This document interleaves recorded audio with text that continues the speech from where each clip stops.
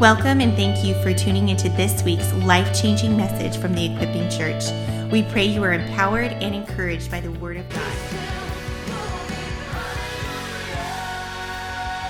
Oh yeah!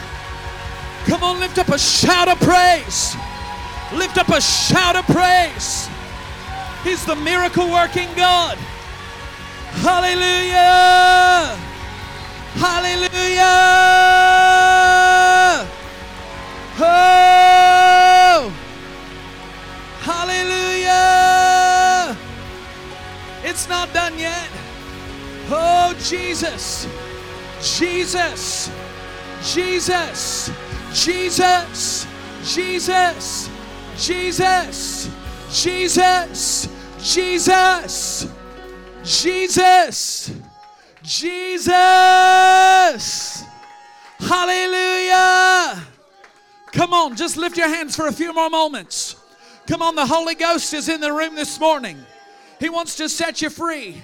Addictions are being broken this morning. Addictions are being broken this morning. Addictions are being broken right now.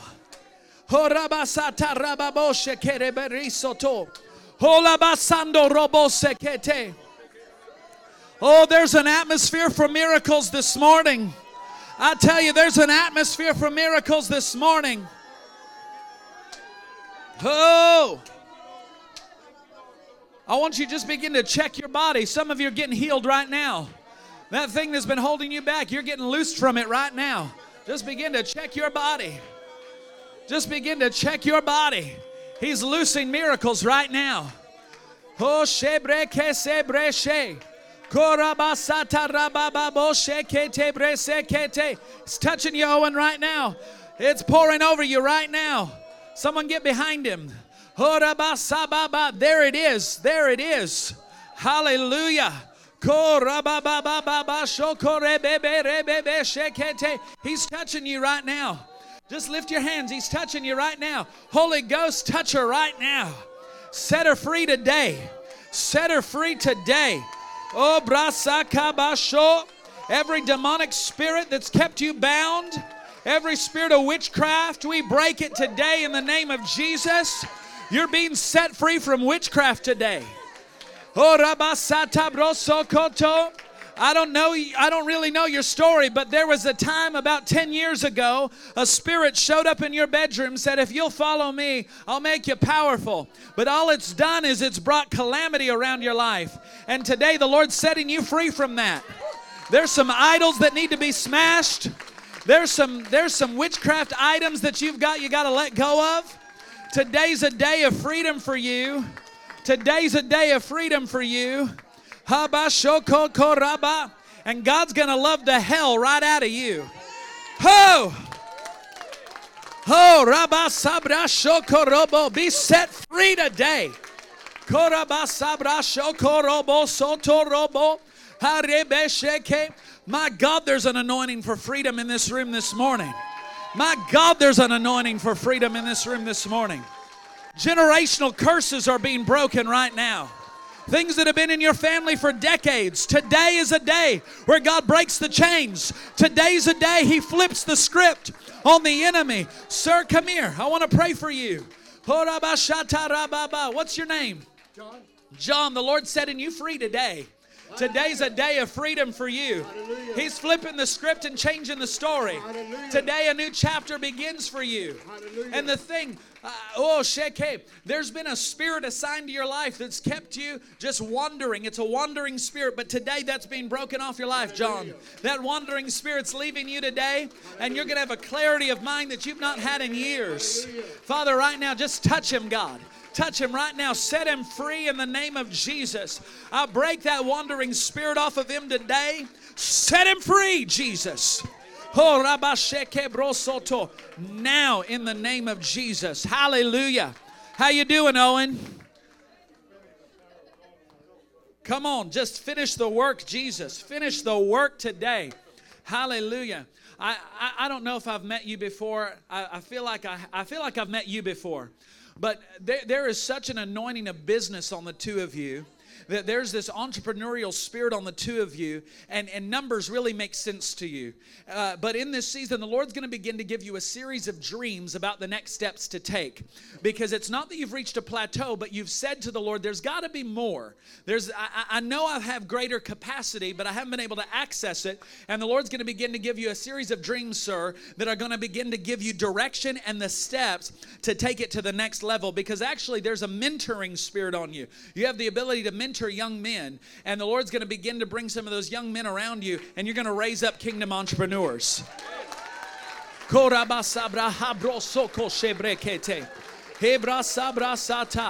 Hallelujah.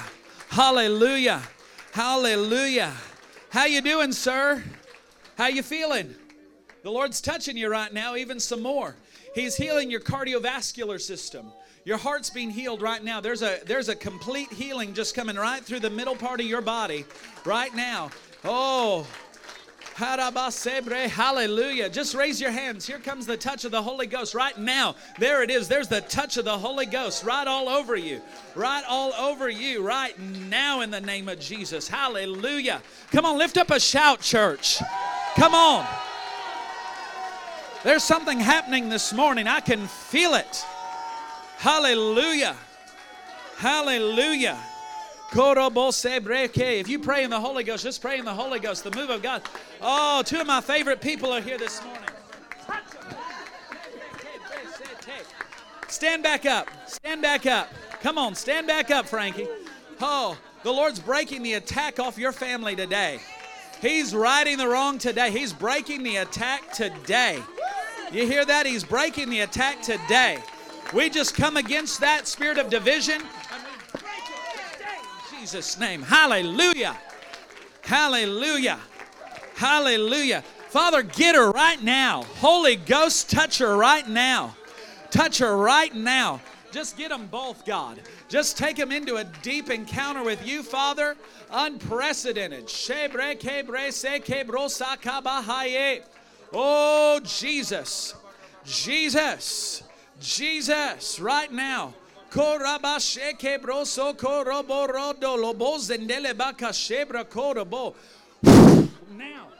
Holy Ghost. Holy Ghost. Holy Ghost. Hallelujah. Oh, I can feel the atmosphere of heaven in the room this morning. Hallelujah. Just lift your hands. Come on, just praise Him for a couple minutes. Just praise Him. Just give Him glory this morning. Come on. Hallelujah.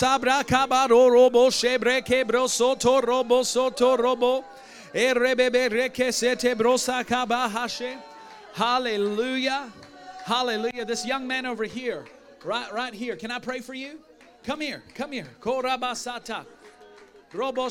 know I've met you, but I can't remember your name. What is it? David. Have I prophesied over you before? I have. Wow. Well, thank you, Jesus, because there's a new level of glory coming around your life. Your secret time with the Lord is about to be opened up in such a way. You're going to be in the presence of the Lord many times during the week and just begin to weep. I see the Lord beginning to speak to you in the secret place, and there's like a weeping anointing that's going to come over you. It's an intercession specifically for your family. That the Lord's going to begin to bring some alignment in your family. There's some wayward people that are close to you, and your heart breaks for them. But the Lord's going to anoint you for intercession in this season, and you're going to begin to see family come to the Lord. You're going to begin to see household salvation. Oh, brasa kabasha. Now, Father, just do it in Jesus' name. Hallelujah. Hallelujah. Hallelujah. Hallelujah. Hallelujah. Come on, just give Him praise for a few more minutes. Give Him praise for a few more moments. Hallelujah. Hallelujah. Hallelujah. Hallelujah. Jesus is Lord. You know that? Jesus is Lord. Jesus is Lord. Hallelujah. He's Lord over your life. He's Lord over my life. Doesn't matter who's in the White House. He's the Lord. Doesn't matter who's in Parliament. He's the Lord. Doesn't matter who's king. He's the King. He's the King of all kings. He's the Lord of all lords. I don't care what the devil thinks he can do. He's defeated. He ain't got no teeth. He's just got a poor little bark. Oh, shebre kebre seke. Bible says he's like a roaring lion. Doesn't mean he is a roaring lion. He's like one. He's an imitation. He's a fake. You get that? You want some fake news? Listen to the devil. Because I've got real news. We serve the King of Kings and the Lord of Lords, the Lion of Judah. He's the ever-present King. He's the ever-present help in time of need. He's the soon-coming King. He is coming back for a glorious church without spot or wrinkle. So if you've got some spots, you've got some wrinkles, welcome to the dry cleaners. Hallelujah! Hallelujah! Oh, Jesus is moving in the room this morning. He's moving. People are saying you can feel it over the live stream. Just get those drunk over the live stream, God. Just touch them this morning. Hallelujah. Hallelujah. Hallelujah. Get ready, Portia. Get ready, get ready, get ready, get ready, because the Lord's going to begin to make some divine connections on that campus that are going to blow your mind, because the Lord has not brought you here to put you into obscurity. He's brought you here to make you an influencer. He's brought you across the oceans to make you an influencer on that campus, and you're going to begin to have some kingdom connections that are going to blow your mind. The Lord's giving you a special grace for those who are of the Islam faith. He's going to begin to give you a special grace to see Muslims converted in this season. There's a special grace. Hallelujah. Hallelujah. Come on, just praise Him for a couple more moments. Come on. Hallelujah. You need a breakthrough? Praise Him. You need a miracle? Praise Him. Hallelujah. My God, He's in the room. Hallelujah. Hallelujah. Just lift your hands for a few more moments. Father, we thank You for Your presence and Your power this morning. You're setting people free. You're delivering people this morning.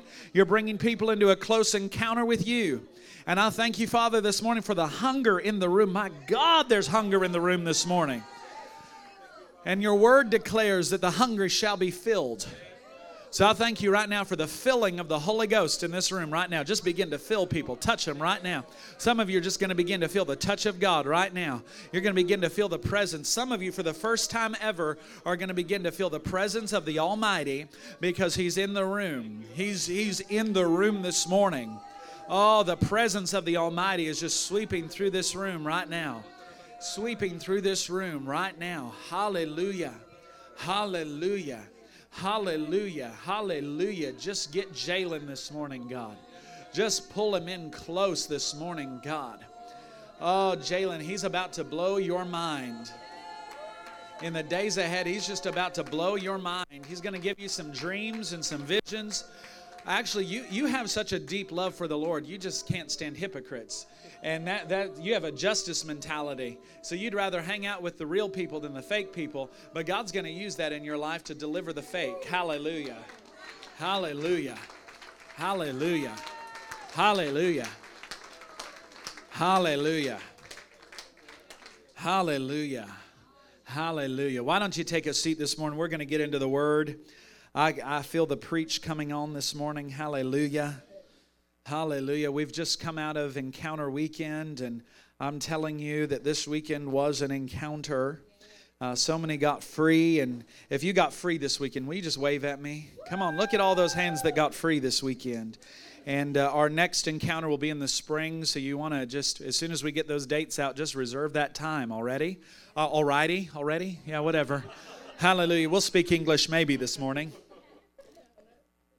I don't know. I can't promise it. Hallelujah.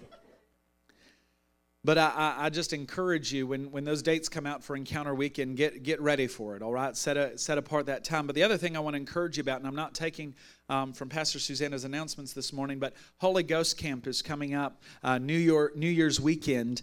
And if you have not made a decision about Holy Ghost Camp, just think about Encounter at a whole nother level, all right?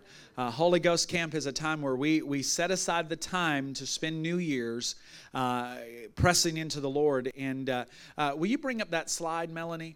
Because I want to talk about it just for a few moments as I get ready to go into our message on close encounters this morning.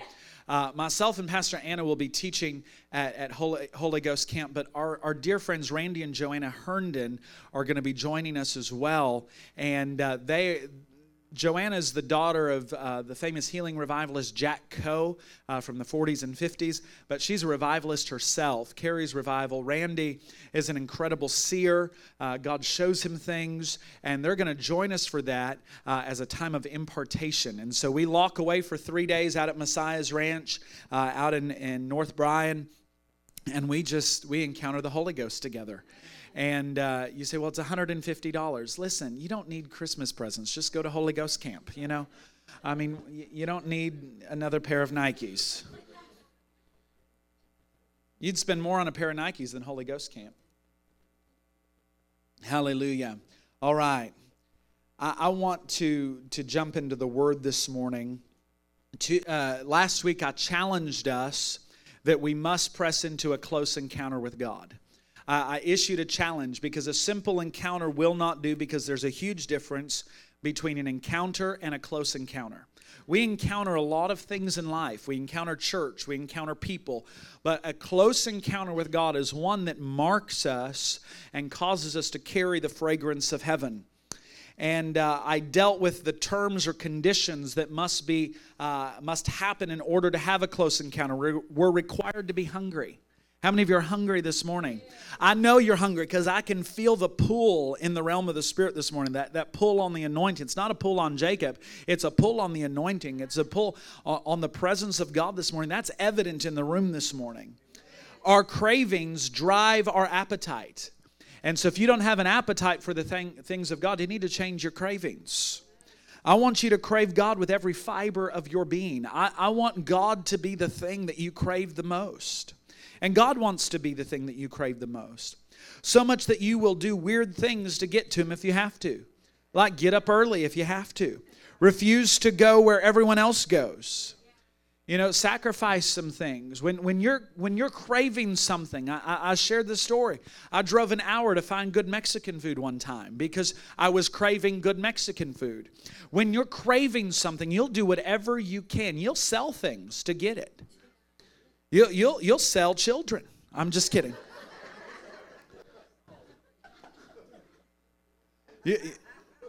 You've heard people say, I'd give my feet and my kids to get to that.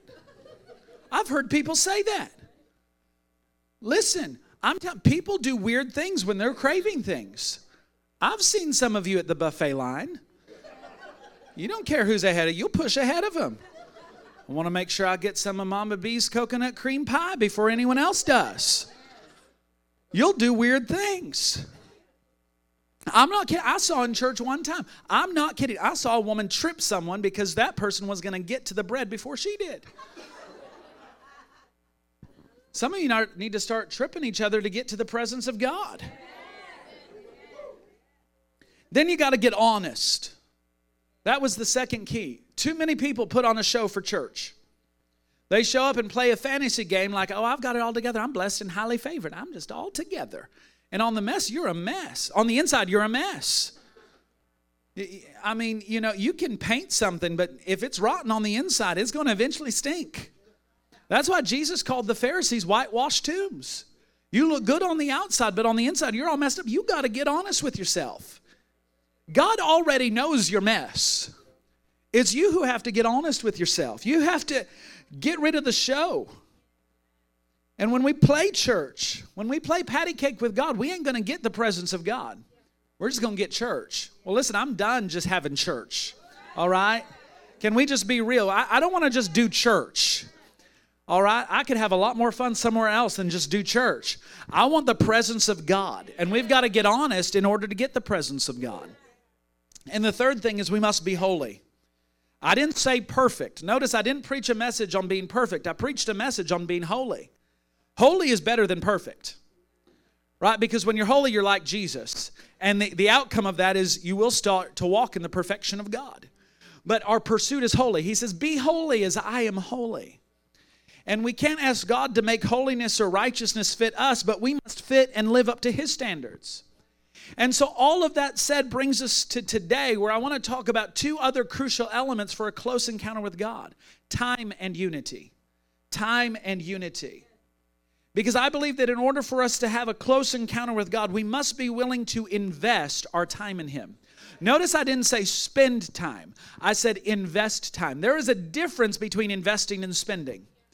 Your pocketbook knows the difference. You know when you spend money and you know when you invest money.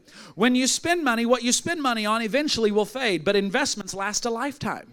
When you make the right investments, they're generational. Do you understand that? That there are people who made investments in the early 1900s that their family is still walking in today because they made a generational investment. When you choose to invest in God, you're making a generational investment. You're choosing to set up seeds. I'm the product of prayers that happened 5 generations ago. Do you understand that? That you are the product. Listen, you may be the first Christian that you know of in your family line, but I can guarantee you that the disciples prayed for you. They were praying for a generation one day that would see the return of the Lord. They were praying generations ago, 2,000 years ago. There were some disciples in an upper room in Acts chapter 2 who were praying for you, the church of today. So don't tell me no one ever prayed for you, because there were generations ago that were praying for you sitting in this room today. You are the product of the early church. You are the product of the disciples who said and paid the cost for you to be where you are today. So don't sit here and tell me today no one's ever prayed for me. Let me tell you, there was a generation that knew what it meant to pray, who invested their lives into the gospel, and you are the product of that investment. So the first thing that we have to recognize is what we want. See, our struggle is that we are accustomed to desire and even demand convenience. That's our struggle. We want convenience. We don't want to do things that are difficult. I'm guilty of that. I don't want to wait in line at Starbucks. That's why I order ahead, even if it's 30 minutes ahead, so that I know it's going to be sitting on the counter when I get there. Might be a little watered down, but it's worth it because I don't want to sit in that line. We want drive-thrus that are quick. We want drive-thru weddings. I mean, Vegas has made a whole culture on drive-thru weddings that 92% of them end in divorce or annulment. Convenience is not long-lasting. Convenience is temporary. We're in such a hurry that since we no longer have the time to lay out, we want fake tans. But laying in a tanning bed takes at least 15 minutes. So now we want the quick rub-on tans so that we can act like we've been in the sun. But here's the reality. You can tell the difference when someone's really been in the sun and when they're wearing fake tanner. You can tell the difference. Just like you can tell the difference when someone's been in the presence of God and when someone's just been in church. When you get in the sun, the S-O-N, it's transformational. It will leave a lasting legacy. That fake tan's going to wear off. And what are you going to do when Walmart runs out of it? It's going to be orange. I was talking with a good friend of ours, Jacinda Goodsir. Some of you will know her. And she said, you know, the last time we came to America in 2019, she said, we anticipated that we would need to be tan like all of you. She says, then we got to Texas and we realized no one's tan because no one wants to be outside in the summer.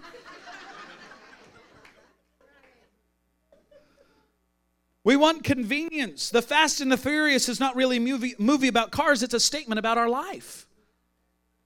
And then we come to church and we don't gripe when we have to stand in line at the A&M game or at or whatever team you love. You'll stand in line for hours to get there, but we gripe about a 45-minute message. We gripe when worship goes a little bit too long because I'm tired of standing. And we gripe when it gets a little too loud. And we gripe about all these things, but we'll go and we'll spend all this time at concession stands for that hot dog that really isn't worth it. But I'm at a football game, so I need my hot dog. So I'll go stand in line with people I don't even know and frankly don't even like. But when I come to church, I don't want to sit next to that person because I'm offended at them. And we get aggravated when we can't seem to encounter God in 20 minutes. The reason you can't encounter God in 20 minutes on church is because you haven't encountered Him all week. And so you want to come into the presence of God, and you want to come into church, and you want everyone else to have paid the price for you to have an encounter with God. But you're not going to have an encounter with God here if you're not having an encounter with God in your bedroom. The church was never meant to be a filling station. The church was never meant to be a hospital. The church was meant to be a gathering place so that we could be equipped together to go be the hospital out there. So we could go be the filling station out there. So we could be the church outside the four walls. So what do you want? I'll never forget that question. Anytime I say, what do you want? I go automatically back to Canton, Akron, Ohio, where I was with Dr. James Maloney, and he had a man come through the healing line. And Dr. Maloney, he didn't have time to play, so he would just say things like this, what do you want? Every time I hear that question, I go right back to that miracle, because that man who came through that healing line had fallen 30 feet out of a tree, face flat onto the concrete, had broken every bone in his body, every single bone. He had been put together. He was literally the Tin Man. But when they tried to reassemble his face, it was so broken and so marred, they couldn't give him a nose. And so he just had a flat profile. And when Dr. Maloney said, what do you want? The man said, I just don't want to be in pain anymore. That's all he wanted. He just wanted to get rid of the pain. And Dr. Maloney, in only the way Dr. Maloney could, take it. Just waved his hand like that. And immediately before my eyes, as God is my witness, not only did all the metal in his body begin to dissolve, God recreated his face right there. That nose grew back. That face grew back. I'm building faith for something this morning. But the question is, what do you want? We need to understand that God was before time, created time, operates in time, but is not limited or controlled by our time. God will not be held hostage to our watch or even to our calendar. So we need to understand there are two types of time. Throughout Scripture, there are two words used for time. The first is the Greek word chronos, which is where we get our word chronological. The word denotes quantity of time.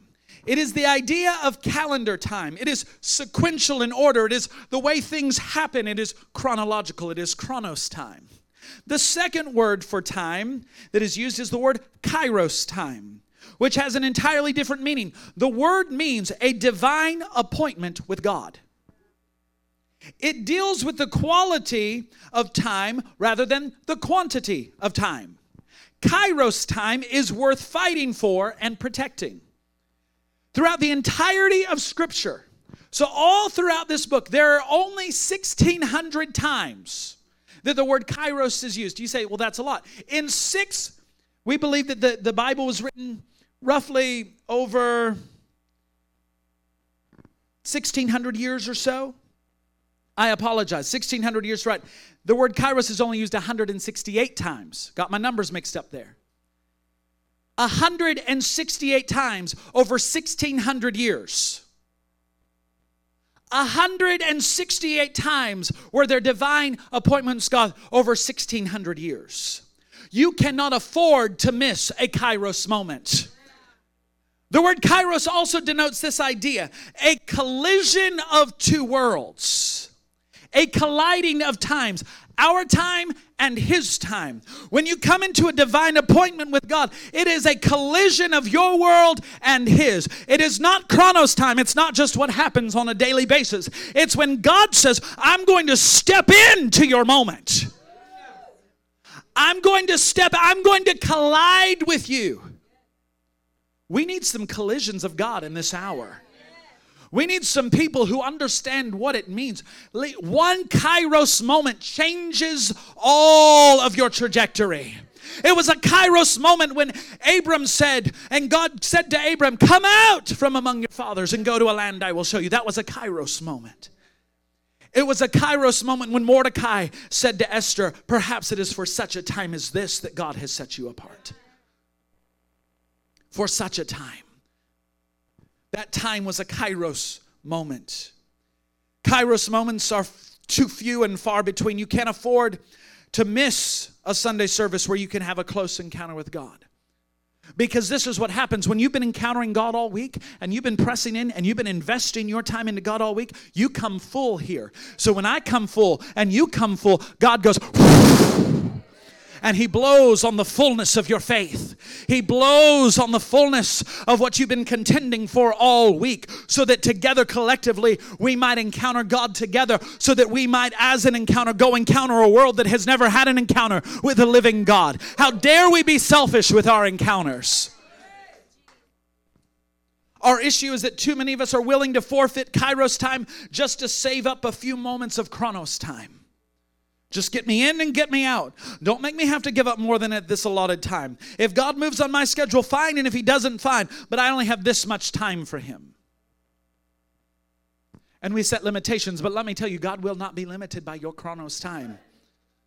So we have our lives filled with chronos time and wonder what happened to the kairos moments we used to know. And here's another key, the art of tarrying. I believe that we have lost the art of tarrying. In fact, you rarely ever hear that term. How many of you have ever even heard that word, tarry? A few of you. It means to wait for an extended period of time. Growing up Pentecostal, we used to have tarrying meetings.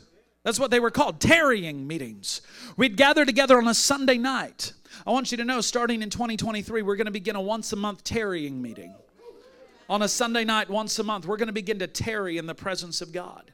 We're going to begin to contend together because I believe, listen, people can tell you all day and can tell me all day, oh, revival's not going to come to that church. No, revival's not going to come to you. But as far as I'm concerned, as far as me and my house, we will have revival. My friend Larry Sparks posted this morning, he said, just because you don't have mega church crowds don't mean you don't have mega anointing. You don't have to have a mega church to have revival. Revival rarely visits the mega church. Why? Because it's so contained in their 57-minute meetings. It's so blocked up. Listen, do I believe God wants to grow the church? Absolutely. But you know how he wants to do it? Not with recycled Christians. He wants to do it with the fish you go get and catch. You bring the fish, we'll clean them up. We'll invest in them. We don't need more recycled Christians who are just looking for thrills and chills. We need people who are hungry and desperate.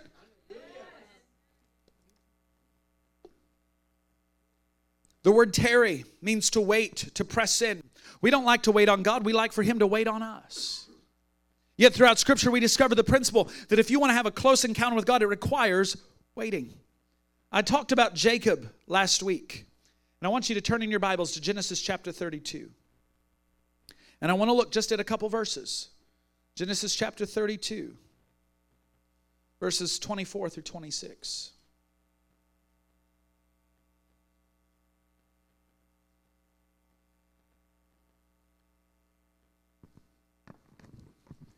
In the context of this passage, Jacob is having to face his past. How many of us have ever had to face our past? It's a scary thing to have to face our past because we have to deal with some stuff that we don't want to deal with. That's what Encounter Weekend's all about. It's facing up to your past, bringing it to the cross, and letting God set you free. And so he sends his wives and all of his servants and everyone away, and it says in verse 24, then Jacob was left alone, and a man wrestled with him until daybreak.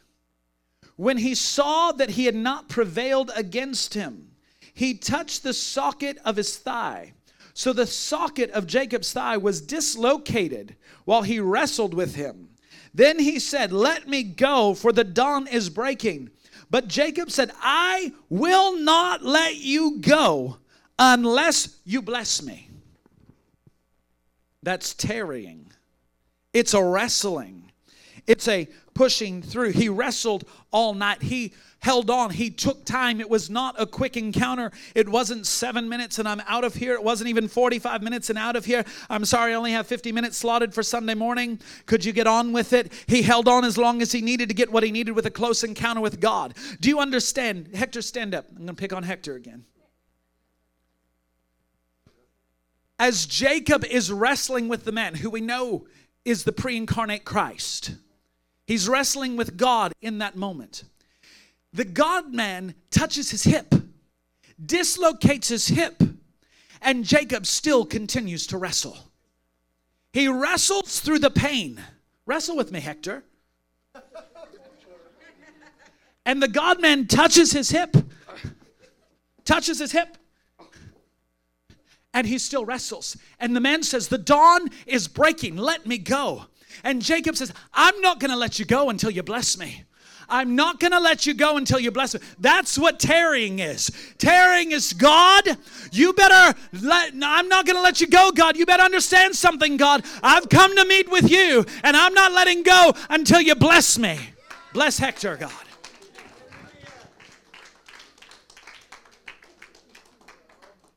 But what happens? The God-man then says, what is your name? And he said, Jacob. And he said, your name shall no longer be Jacob, but Israel. For you have striven with God and with men and have prevailed.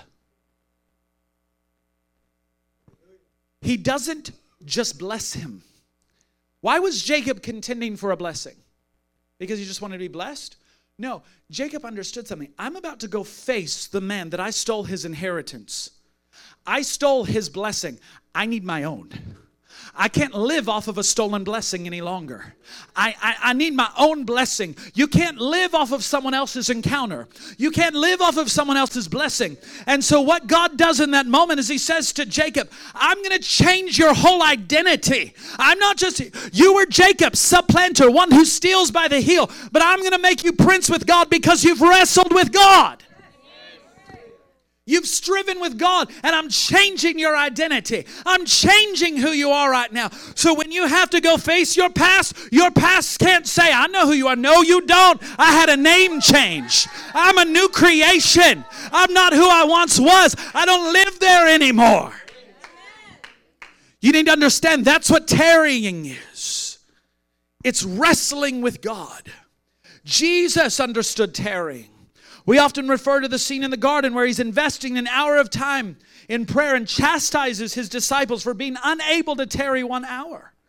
And we seem to settle in on that 60-minute issue as if there was something holy or special about 60 minutes. That's just a TV show. What we fail to grasp about Jesus is that throughout his ministry here on earth, the Bible teaches us that Jesus had two customs. As was his custom, he would enter the synagogue on the Sabbath, and as was his custom, he would slip away for time with God. I don't believe Jesus was focused on the 60-minute issue as he was on the idea of taking time at a crucial moment to seek the face of God. See, in our crucial moments, we want to seek everybody else. We want to get everybody else's opinion. What do you think about this? What do you think about that? Oh, I'm going through this. Can you? No, seek the face of God. Become a people who know his face. Tarry. I want to remind you of Isaiah 40:31.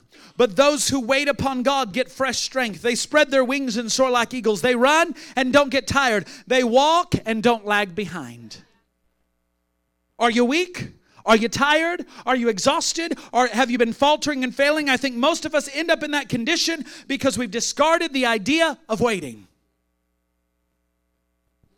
We're ready to stop right when he's ready to step in. We're pulling out of the parking lot right when he's ready to move. Waiting is not a passive term. Waiting is not passive. It is active. It is waiting on the presence of the Lord. It's engaging with the Spirit of God. The world would teach you to meditate, to clear your mind. That's not what the Bible teaches us. The Bible teaches us to wait on the Lord, to get our attention focused on the one who's worthy. And when I do that, I'm renewed like the eagles.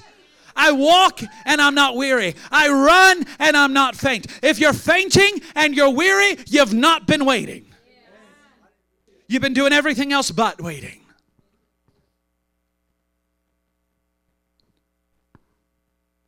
Waiting is not a passive term where you enter this trance-like state and sit for hours lost in a never-never world with no brain function or activity. It's an active pursuit of his presence where we pull aside from the noise of life.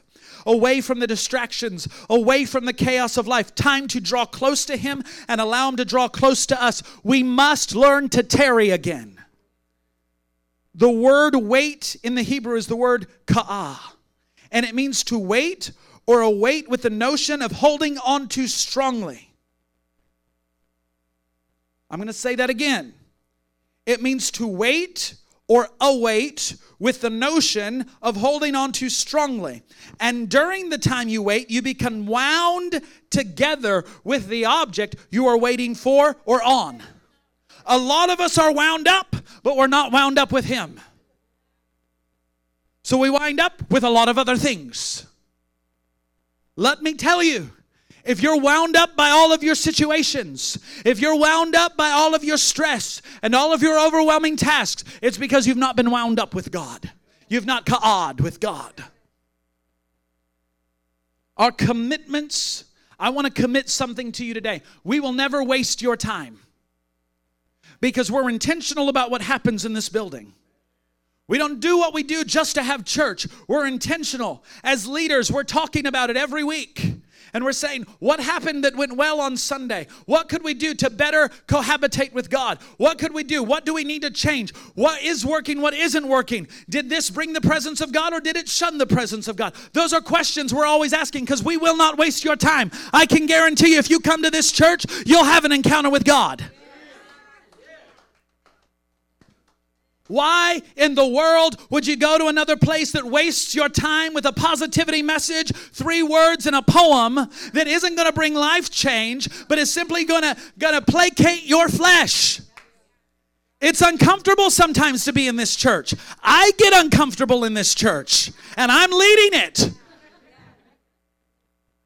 But the reason is because we're in pursuit of something, and anything worth pursuing will make you uncomfortable. If you ever pursued a relationship, you know you got uncomfortable at times. You came to moments that challenged you. I don't like the way she does that. Well, listen, there's going to be things that God does you don't like. Get over it. Become like Him. People are like, oh, Pastor Jacob, you're so radical. You get so drunk in the Holy Ghost. Can I be honest with you? I hate it. My flesh hates it. When God makes me wild and crazy, I wrestle Him on the inside. God, this offends me. Someone told me one time, you know, you'd make a really good Methodist pastor. And I said, why is that? They said, because you're just so solemn. Because honestly, that's my personality on the inside. I'm not a wild person on the inside. This is the product of the Holy Ghost. I just met the one who plugged me into the electricity, and I've never unplugged myself. If I had it my way, I'd live in solidarity. Just quiet before the Lord. I could be a monk and be happy. As long as I could go to town and shop every now and then. But when I got plugged in, He just changed me.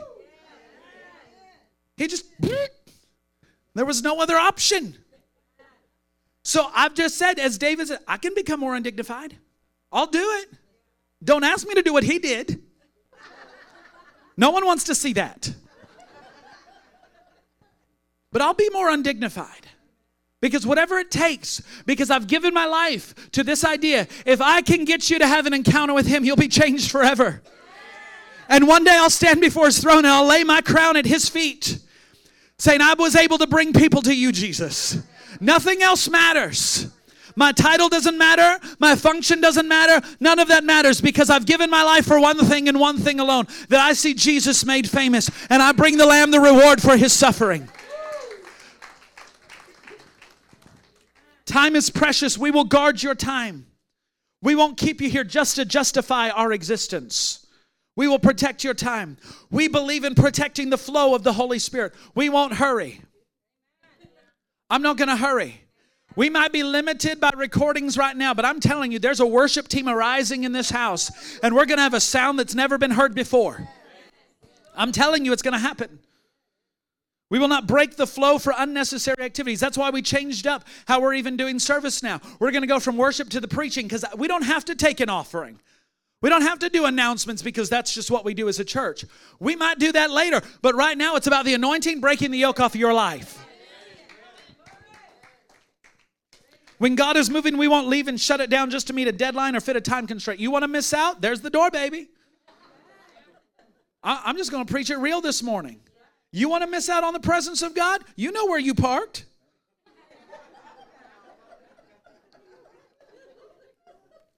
At the same time, we won't prolong just to feel like we've had church. If the Holy Ghost ain't moving, I'm not going to make something happen. I don't believe in fake. We will simply enjoy the presence that we pursue. And my challenge to you is commit the time to have a close encounter with Him. Get alone with Him all by yourself. You know why you don't like to be all by yourself? Because you don't like yourself. Because when you get alone, you have to come face to face with some of those things you don't want to deal with. But when you get in the presence of the Almighty, He's a good Father. He'll transform you. He'll make you new. He'll bring you into an encounter. But let me tell you, you get what you expect.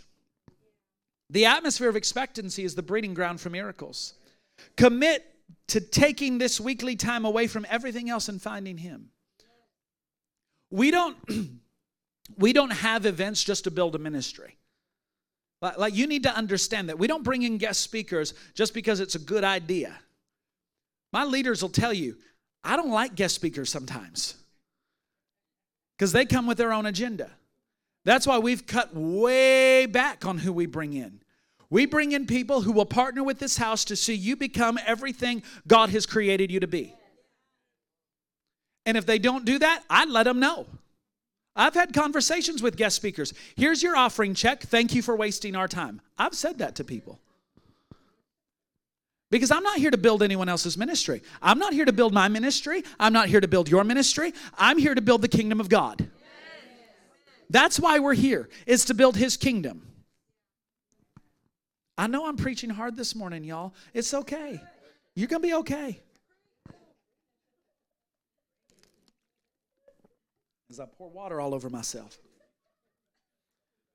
You can't afford to miss it. You can't afford to enter it distracted or half-heartedly.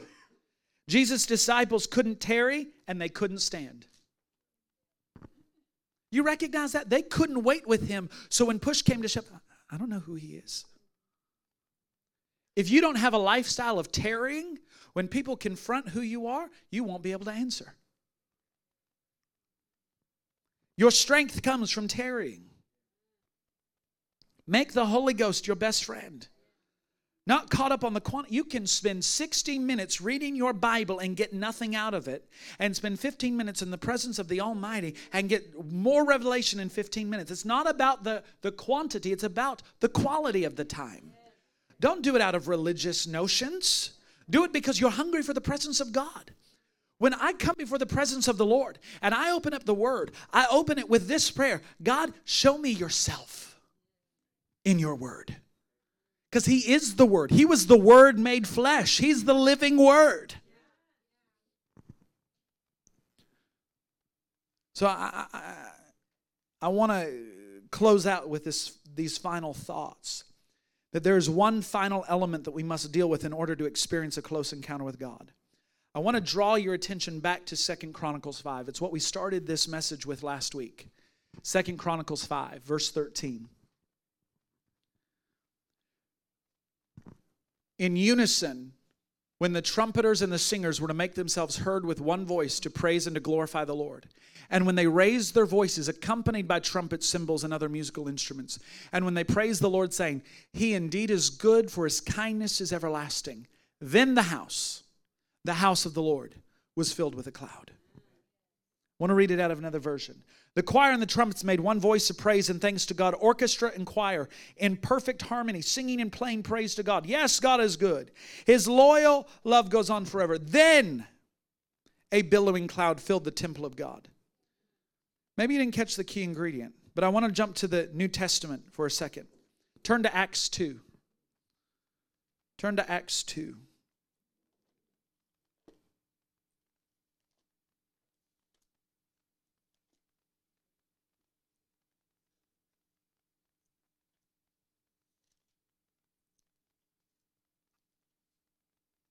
I thought I had it marked.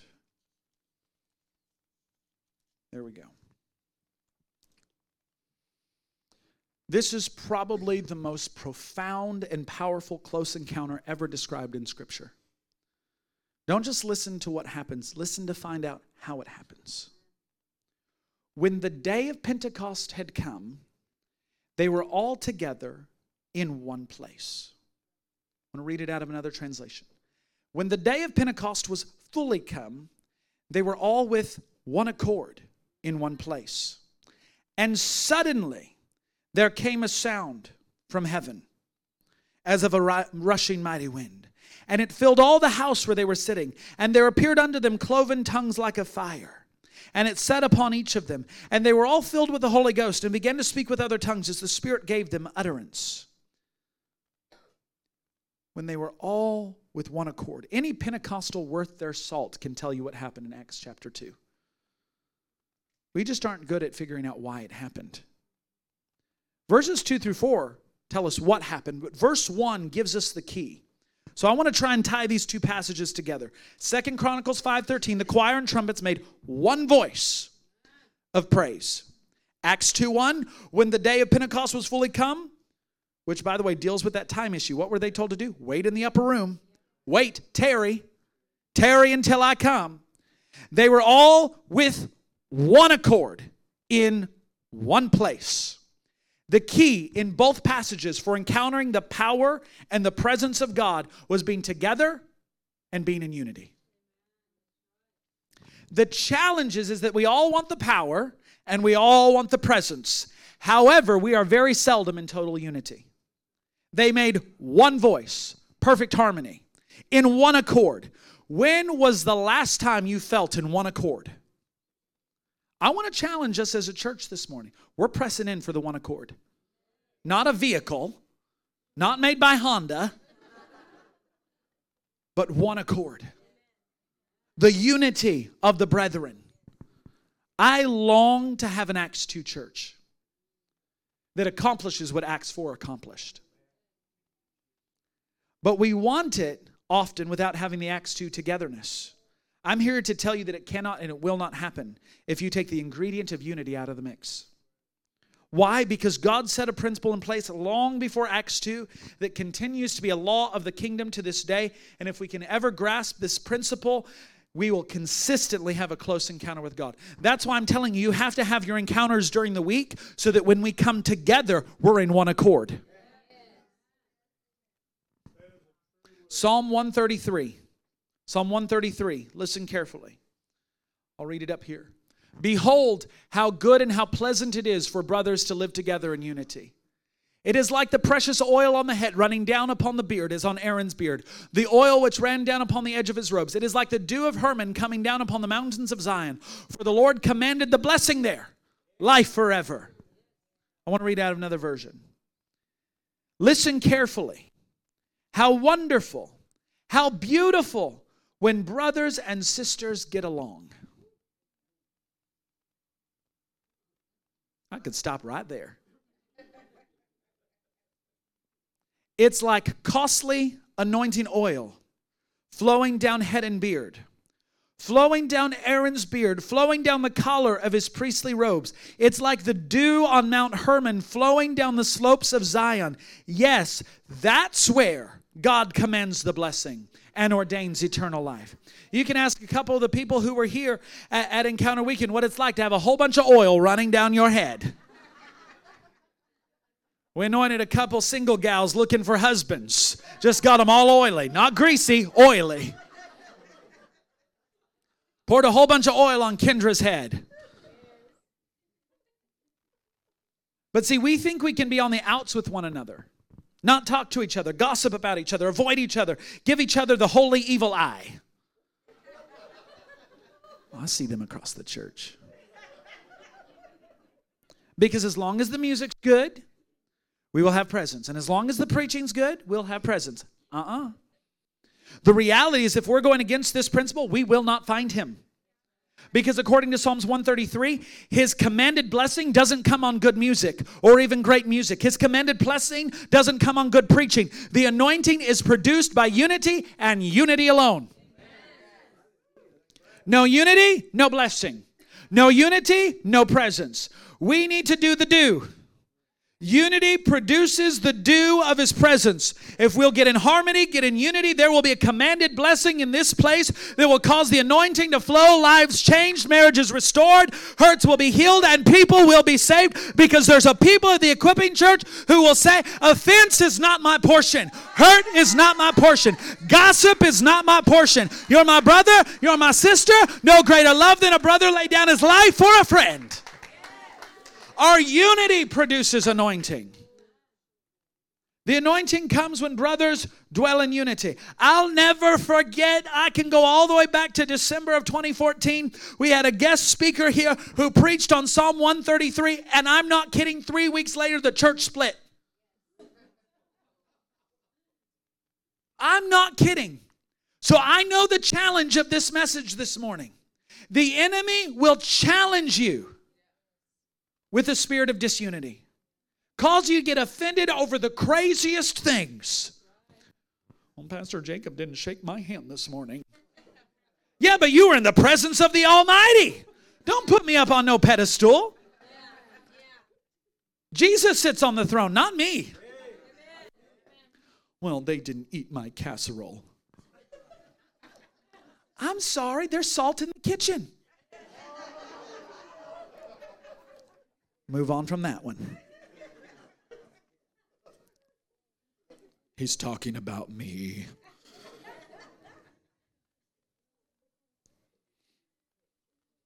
Come to Encounter Weekend. We'll deal with all that. The anointing comes when brothers dwell in unity. Not singular when a brother is there. No, plural, meaning all of us. God promises us a close encounter where 2 or 3 are gathered. How? Together. Being together isn't just about location, it's about condition. You can all be in the same room and be in different conditions. All with our own agenda. All with our own idea. When we have this one idea, we've come to encounter Him, to be equipped to engage the world. Encounter, equip, engage. Do you understand that this morning? We think together means in the same room. However, what He is really promising is that when we agree on the same things, ask the same things, long for the same things, and build the same things, He shows up. That's the condition. The Greek word there for together references the concept of completeness. He shows up when we're complete.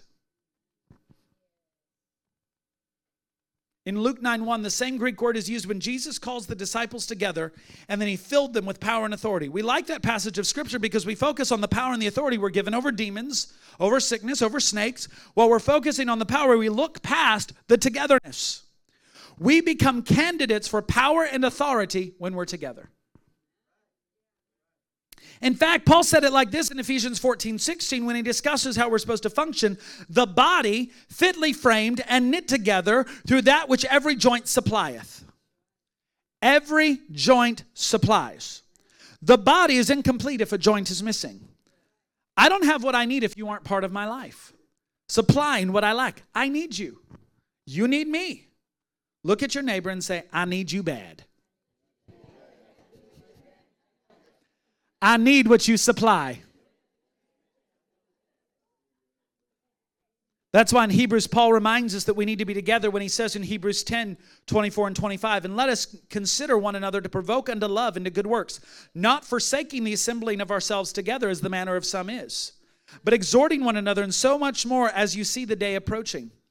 Love what the Message Bible says. Let's see how inventive we can be in encouraging, love, and helping out. Not avoiding worshiping together, as some do, but spurring each other on, especially as we see the big day approaching. We can't forsake assembling together. Notice I said assembling, not just gathering.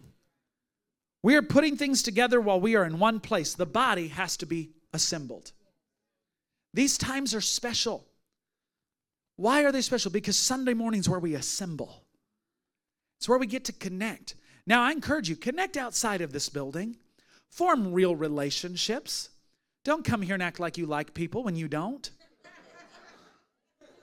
Get delivered. We'll cast that spirit out.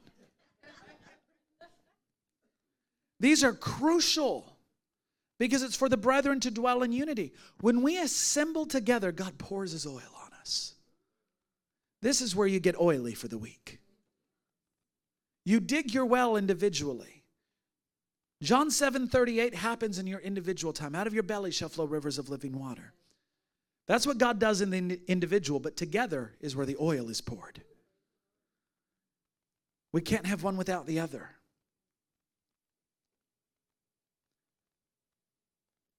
All my differences all my uniqueness, all my peculiarities mixed with yours. Your differences, your uniqueness, whole lot of peculiarities. And they produce an anointing. My anointing mixes with your anointing, and there's a blessing commanded there. Anointing oil used in the Old Testament was made up of 5 spices, not just one. It took a variety of spices. It takes a variety of people to produce the unity to bring the anointing. It's not enough for me to get my blessing. It's not enough for you to get your blessing. We need the unity that brings about a corporate blessing. We want a church where the corporate blessing resides. If you want a close encounter, the key is to be together. Look past each other's faults. Look past that personality quirk that drives you nuts. Swallow your condescending attitude and realize we need each other. If I've looked at you, don't take that as me accusing you this morning. I just scan the room when I'm preaching. But like I said for the past few weeks, if the shoe fits, wear both of them. We're to operate on kingdom principles. This is not a democracy. We can't command our own rights. We can't demand our own rights. We have to understand this isn't about me. It's not about Pastor Jacob. It's not about you. It's about us. It's about them. You understand that? It's about them. And ultimately, it's about Him. We must willingly lay down our wants, our own demands, our agendas, our convenience, our own comfort zone, and our own preferences, and understand that it is when we walk, worship, and work in lockstep, a close encounter takes place. We, as leaders of this house, are going to make the commitment. We won't waste your time. We will do our best. We spend hours in prayer every week seeking God about this encounter. Every Sunday is a corporate encounter. We exist to bring you into an encounter with Jesus Christ. We exist to win the lost and equip the saved. So we will seek the Lord. But here's where I need you to partner. If you don't like the song, it's not about the song. It's about Him. If you can't worship to whatever's up there, you need an encounter with God. If you can't worship because it's not a hymn, you need to get saved. If you can't worship because it's not your favorite worship artist, you need to get saved. I'm not kidding. I would question salvation if you can't worship because you don't like the song. Can I just be real? Because I'm going to be either way.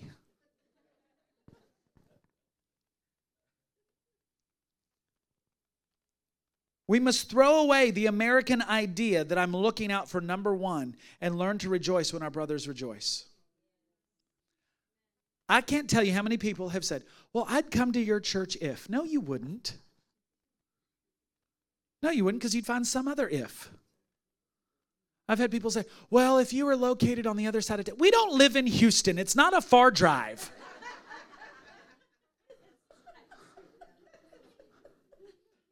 You know, I know people in India that go 2 hours walking to get to church. There are churches in Africa, they walk 13 miles. They start the night before to get to church on Sunday. And then after service, they load up and they walk the 13 miles back to their home. And we complain because we don't want to get up and drive 5 minutes across Bryan College Station. I know some of you drive further. I mean, we have friends right over here. They drive 3 hours to get to church when they can. Because they're hungry for a corporate encounter. Amanda got on a plane all the way from India to come to church.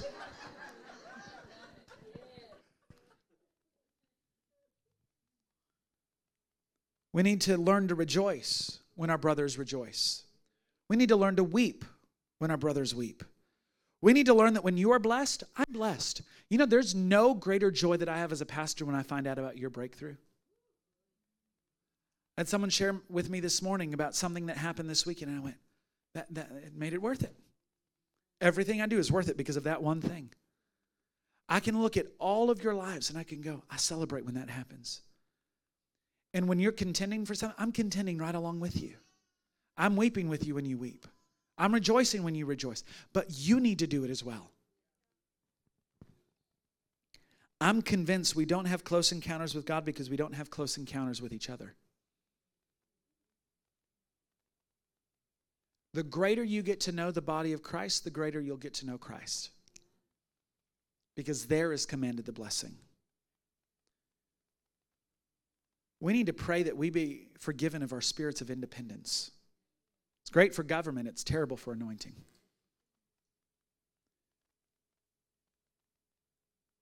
We're going to take communion this morning in just a few minutes as the body of Christ. Because there is commanded a blessing. When we gather around the table of the Lord, there is commanded a blessing. But I want us to pray first this morning. Father, forgive us of our spirit of independence. Knit our hearts together.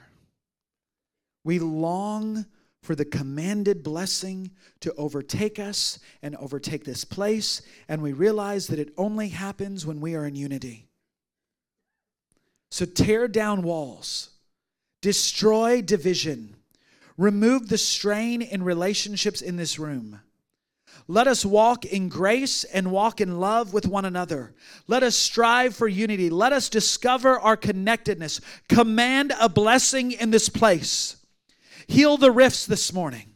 Heal the hurts. Heal the hate. Replace those things with joints that are fitted perfectly together. Bring all of our differences into the mix and produce a powerful, life-changing anointing in this place and in our lives.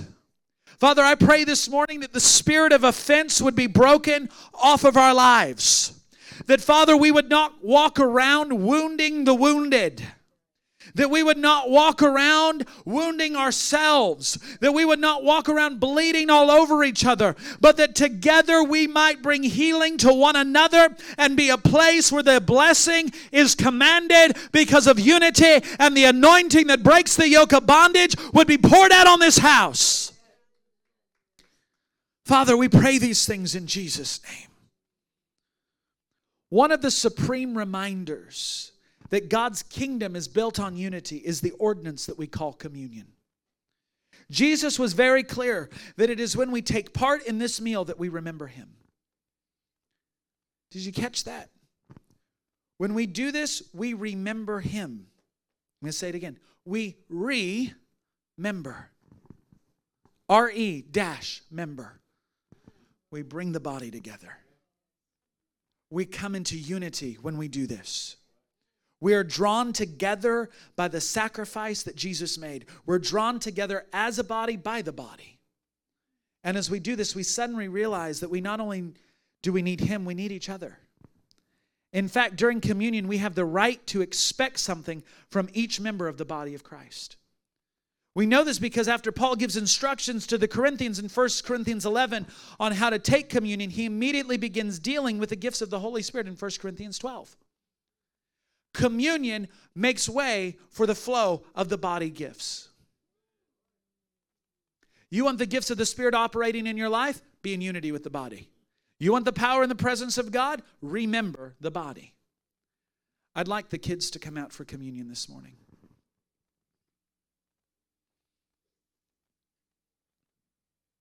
The two are connected. Paul is teaching that as we come together as the body of Christ in communion services, we can expect each member to have the gift or operation of the Spirit that ministers to and edifies the whole body.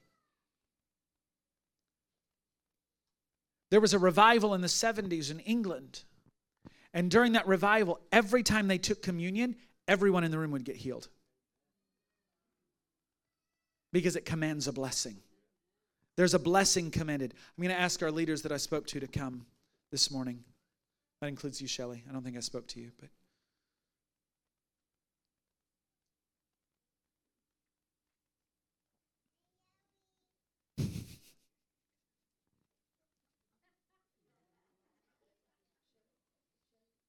No. Just stay up here. Yeah, stay up here.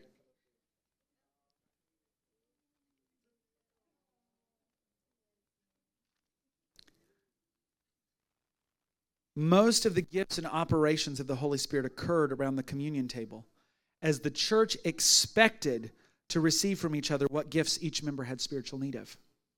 When you come and you receive communion this morning, and you come as the body, I'm going to give you instructions, so don't partake until I give you instructions. But when you partake this morning, expect your miracle.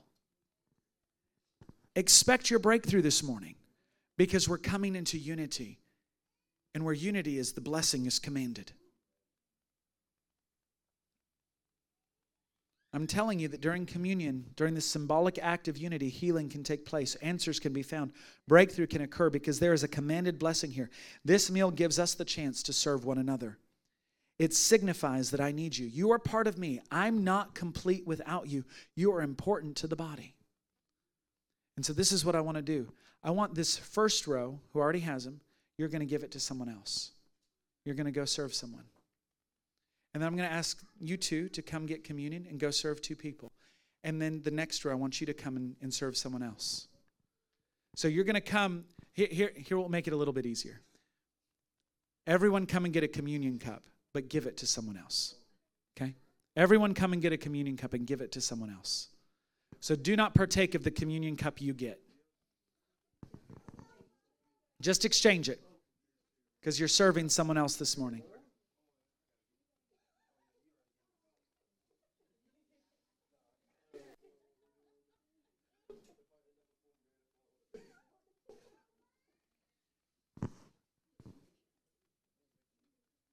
I know I made it real complicated. I'm good at that.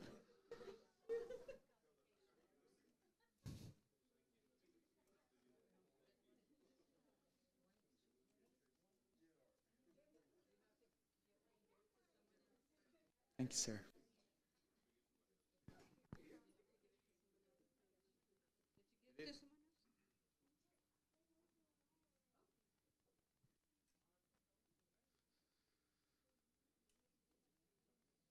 Leave it to Pastor Jake to make it real complicated. I'm good at that. Had it all worked out in my head, it didn't work out the way. That's right.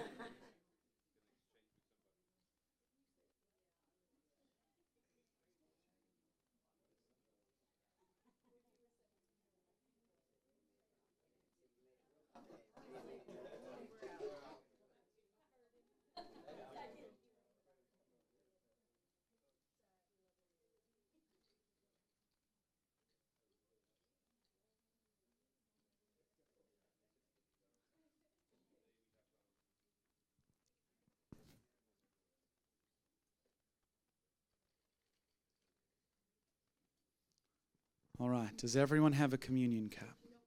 No? Okay.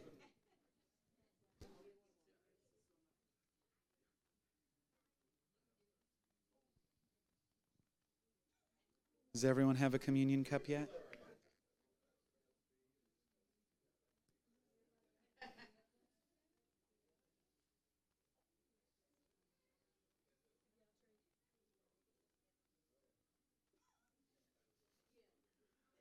All right. I want you to take the bread in your hand. They changed us on us, Susanna. We're back to these little wafers again. We had bread for a while. Now we're back to styrofoam. Hallelujah. I believe in miracles. Turn into bread. No complaints. The Master Jesus, on the night of his betrayal, took bread. Having given thanks, he broke it. I want you to break it. Break it in your hands. And he said, "This is my body, broken for you." So often, the body of Christ is broken, and it doesn't need to be, because he already broke his body for us. So today, as we take communion, before you partake of the bread, I want you to think of, is there anyone that you're in broken relationship with? Is there any part of the body that you're not walking with that you're supposed to? Do you have offense against anyone? And we're going to pray through that, but I encourage you, if you're in offense with someone, Matthew 18 tells you to go to them and restore the relationship. That's hard. We don't always want to do that, but I want to tell you this morning that we will not have the commanded blessing without unity. So, Father, this morning as we take this broken piece of bread and we think of your broken body and the price that you paid, Father, we choose to forgive this morning. We choose to forgive those we're offended with. We choose to forgive those we're in broken relationship with. And we pray this morning that, Father, you would command the blessing of unity. Thank you for your body, and thank you for the body of Christ. In Jesus' name, partake of the bread.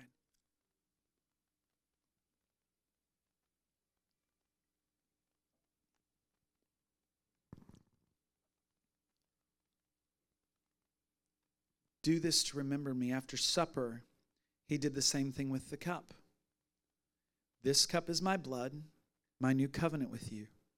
Each time you drink this cup, remember me. When you decide to be part of the Equipping Church, you're coming into covenant with us. It's not just that you go to church. You're coming into covenant because Jesus made a covenant with us. The family of God is covenant family. You're in covenant because of the cup. Because of the blood that was spilled, you came into covenant with the body of Christ. So the reality is that no matter what denomination, as long as they're serving the Jesus of Scripture and they're proclaiming his death, burial, and resurrection, they believe he came in the flesh, all of those requirements, they're part of the covenant family. But I want to say to you this morning that as part of the covenant family, don't allow the enemy to make room to separate you from the body. But this morning, as we get ready to partake of the cup, if you need healing in your body, it was paid for. It's part of the covenant that he made with us. So this morning, as we get ready to take the cup, partake of your healing this morning. If you've got sin in your life, his blood atones for that. His blood still washes white as snow. What can wash away my sin? Nothing but the blood of Jesus. So, Father, this morning we lift the cup to you. We thank you for the cup of your new covenant. As we partake this morning, we thank you that you heal us, you forgive us, and you wash us white as snow. In Jesus' name, partake of the cup.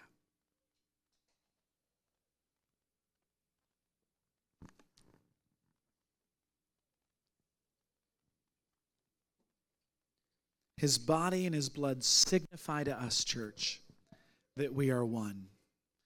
As we close out these couple of messages, I want to just remind you one more time. There are terms to a close encounter. There's time for a close encounter, but it also takes unity. And God wants to command the blessing over this house. The temptation will be, I can guarantee you, because I've seen it happen, you'll walk out those doors today, and the enemy will start working. But cast down every vain imagination. Shut the devil up. Shut the devil up. When he comes talking, don't listen. Nope, that's my home. That's where I'm called. That's my people. Those are the people God's called me to walk with. That's the body I'm part of. Will you stand this morning? Oh, I'm not closing yet. Sit down. Pastor Hector and Susanna, take over. Amen. All right, if you have your worship guides with you, Melanie, I'm going to be skipping around here. So, Pastor Jacob was talking about Kairos time, having personal encounters during the week. And one of the good ways of doing it is on Wednesday nights. And here it says, dig deeper in God, but we're going to have a post-encounter, right? So for those of us who have gone through the encounter weekend, right, we always have a post-encounter to take stock of what happened, to learn.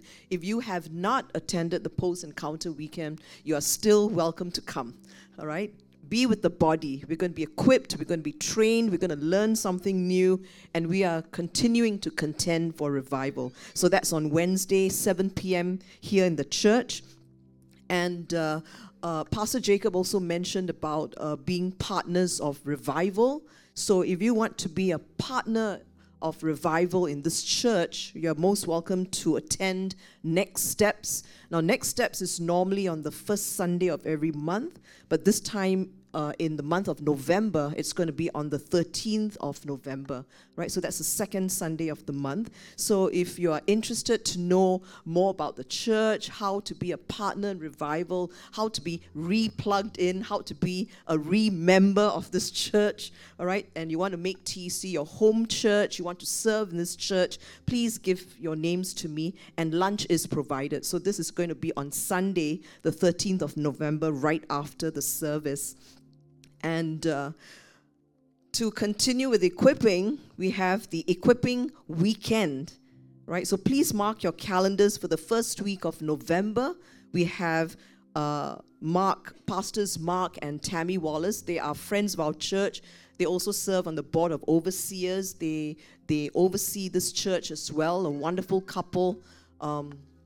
And you don't have the slide there, but they have come and taught at our church, preached at our church, and they are revivalists, all right? So they are from Living Word Fellowship. They were Shelley and Greg's pastors for several years. So we're excited for them to come. So they're going to be coming and being with us on Saturday, the 5th of November. All right, in the morning at 10 a.m. So that Saturday morning, we will not have intercessory prayer, but this wonderful couple will be teaching us on the fundamentals of prayer and how to contend. All right, so there's going to be a lot of teaching there, and then they're going to join us for service on Sunday, the next day, Sunday, the 6th of November, at our 10 a.m. service, right there, and 6 p.m. We have an evening service, right? For some of you who don't know Pastor Mark's, really miraculous testimony of how he was saved from COVID. He was on the ventilator, and most people on the ventilators don't make it, but he was really in dire straits. But the Lord completely healed him, and he's written a book as well. All right, so he's got wonderful testimonies, and Pastor Tammy, as we got to know her as well, right? She has a lot of wisdom to share. So please make it on those days and just come and be equipped. And for those of you who want to help out, right? So as Pastor Jacob said, we are going to be equipped to reach out of these walls. So we are going to be reaching out to college students from Texas A&M mostly and Blinn, and we are going to have an international students dinner. Now, I'm always very happy to see our church filled with nations, actually. All right? I mean, half the leadership from different continents, and I know many of you are from different states, but we also have people from different countries. We have Ghana, we have New Zealand, right? Anyone I'm missing? Spain, Singapore, all right? So we are a church. I mean, for a small church, let me tell you, it's not easy to have a church of several nations. So we will tend to rub each other the wrong way, I can tell you that.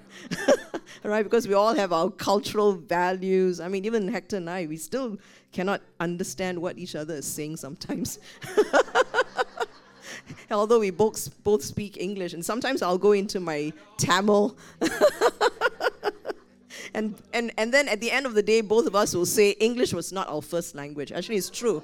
All right, for both of us, English was not our first language. So we will rub each other the wrong way, okay, but forgive each other, all right? So, and I don't know why I digressed, but this International Students Dinner, if you're not able to make it for that evening, all right, this on the 22nd of October, you can also sow into it, all right? You are still a part of this whole mission of an outreach to college students, all right? And these are international college students, so we want to make them feel at home in this strange land, all right? So if you can help out cleaning the church, decorating, picking up the students as well, okay, because they will need a transport. Just come and see me or Pastor Hector. And then we have the Holy Ghost Camp at Messiah's Ranch. I believe that this this gathering or this assembly, okay, it's not a gathering, it's an assembly of saints, all right, it's the Kairos time. We always want to start off the new year, all right, with a fresh word from the Lord, all right. So be a part of this Holy Ghost camp, and all the dates are there, and it's right through the 1st of January, and you have to register early, all right, so that we can provide the food, the lodging, all right. So all that is part of the registration fees, and start saving early, all right. Just put some money aside, and I believe that it's going to be a wonderful time of intercession, teaching, fellowship. So come and join us. So even as we prepare our hearts for offering, all right, Pastor Hector. Well, what a wonderful day. Yesterday, I want to confirm something. I was walking in a very different way. I was walking like this. And that was because I was working in the Spirit over my obstacles. Now, I want to confirm that the Holy Spirit didn't ask me whether he could do it. tell me. He said, okay with you if I do this. But he went ahead. And then, so we have to be very flexible when God wants us to do something we are uncomfortable with. Like listening to the lesson I want to tell you today. So I'm going to give you goodbye. Blessings. This is one word, one definition, one scripture, one application. So we are entering into a new ground, okay? New ground. And this word I want to tell you is a word in Hebrew, is bikurim. Say with me, bikurim. Right. Now, the definition is promise to come. This is a promise is going to come to you. Is that good? God wants to bless you in the future. Now, what is the scripture? The scripture is from Proverbs. I'm going very fast, because we have baptism as well. It's from Proverbs chapter 3, verse 9. Honor the Lord with your possessions and with the first fruits of all your increase. So bikurim is what word of all those? Is first fruits. I bring it all together in application. The reason we don't give first fruits is because we think an increase is by luck or by our own doing. It's never God. But what God wants us to know is that when we receive an increase, it's thanks to Him. And therefore, from that increase, we give to Him. Now, some people, because they don't have much revelation like me before, what we did, I was thinking, well, if I get a new job, I'll just give the whole month. First month, I'll just give it. There you go. But God is so loving, he said, well, I'll bless you anyway.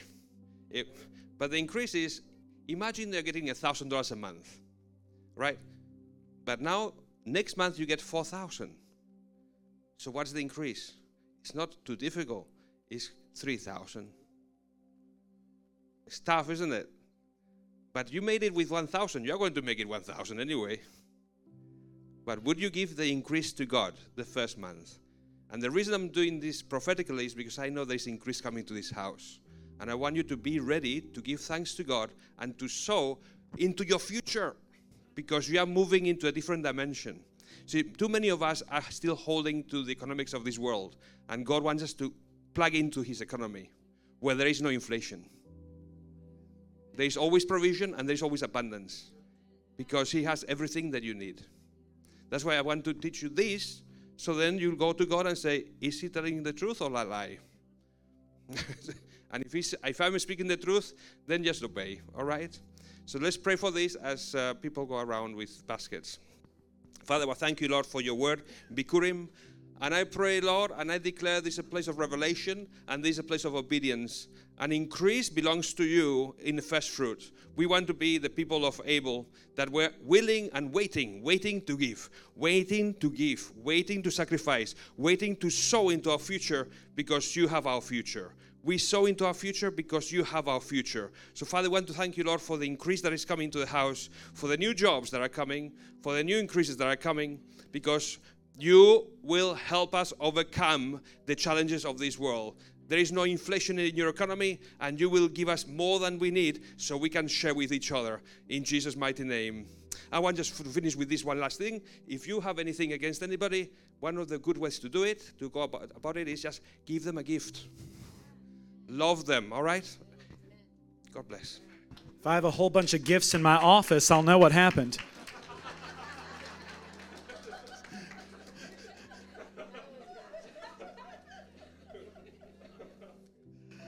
Oh. Never forget one time someone taped a King James Bible to my office door. Said, use a real Bible. It was a gift. Hallelujah. I kept it. I still have it. I don't use it, but I still have it. All right. We have a few people who are choosing to go into the waters of baptism today, which is so exciting. And so we would really love it if all of you would stay for that, to celebrate with them as they surrender their old life to Christ and come up as a new creation. And so if you're getting baptized today, please go ahead and get changed and get ready for that. And then meet me out on the side of the church. Everyone else, feel free to fellowship for a few minutes. If you need prayer or ministry this morning, Hector and Susanna are here to pray for people. And so are Greg and Shelley. They'll be here at the front to pray for people. I'll let you go change in a few minutes, Hector. And he's going to help me baptize people. The old adage is there was a guy who went down to the river, and the pastor put him under, and he brought him up, and he said, "Did you see Jesus?" And the man said, "No." So the pastor put him under again, brought him up, and said, "Did you see Jesus?" And the man said, "No." So the pastor put him back under and held him under a little longer this time, till there was only 1 or 2 bubbles coming up. He brought him up, and the man's gasping for it, and he says, "Did you see Jesus?" He goes, "Is this where he fell in?" So that's your bad Pastor Jacob joke for the Sunday. But if you need prayer or ministry, please come up, and they're here to pray for you. Please hang out and celebrate. We pray that your life was impacted today by the presence of God. For more information about the Equipping Church or to give online, please visit www.equippingchurch.us.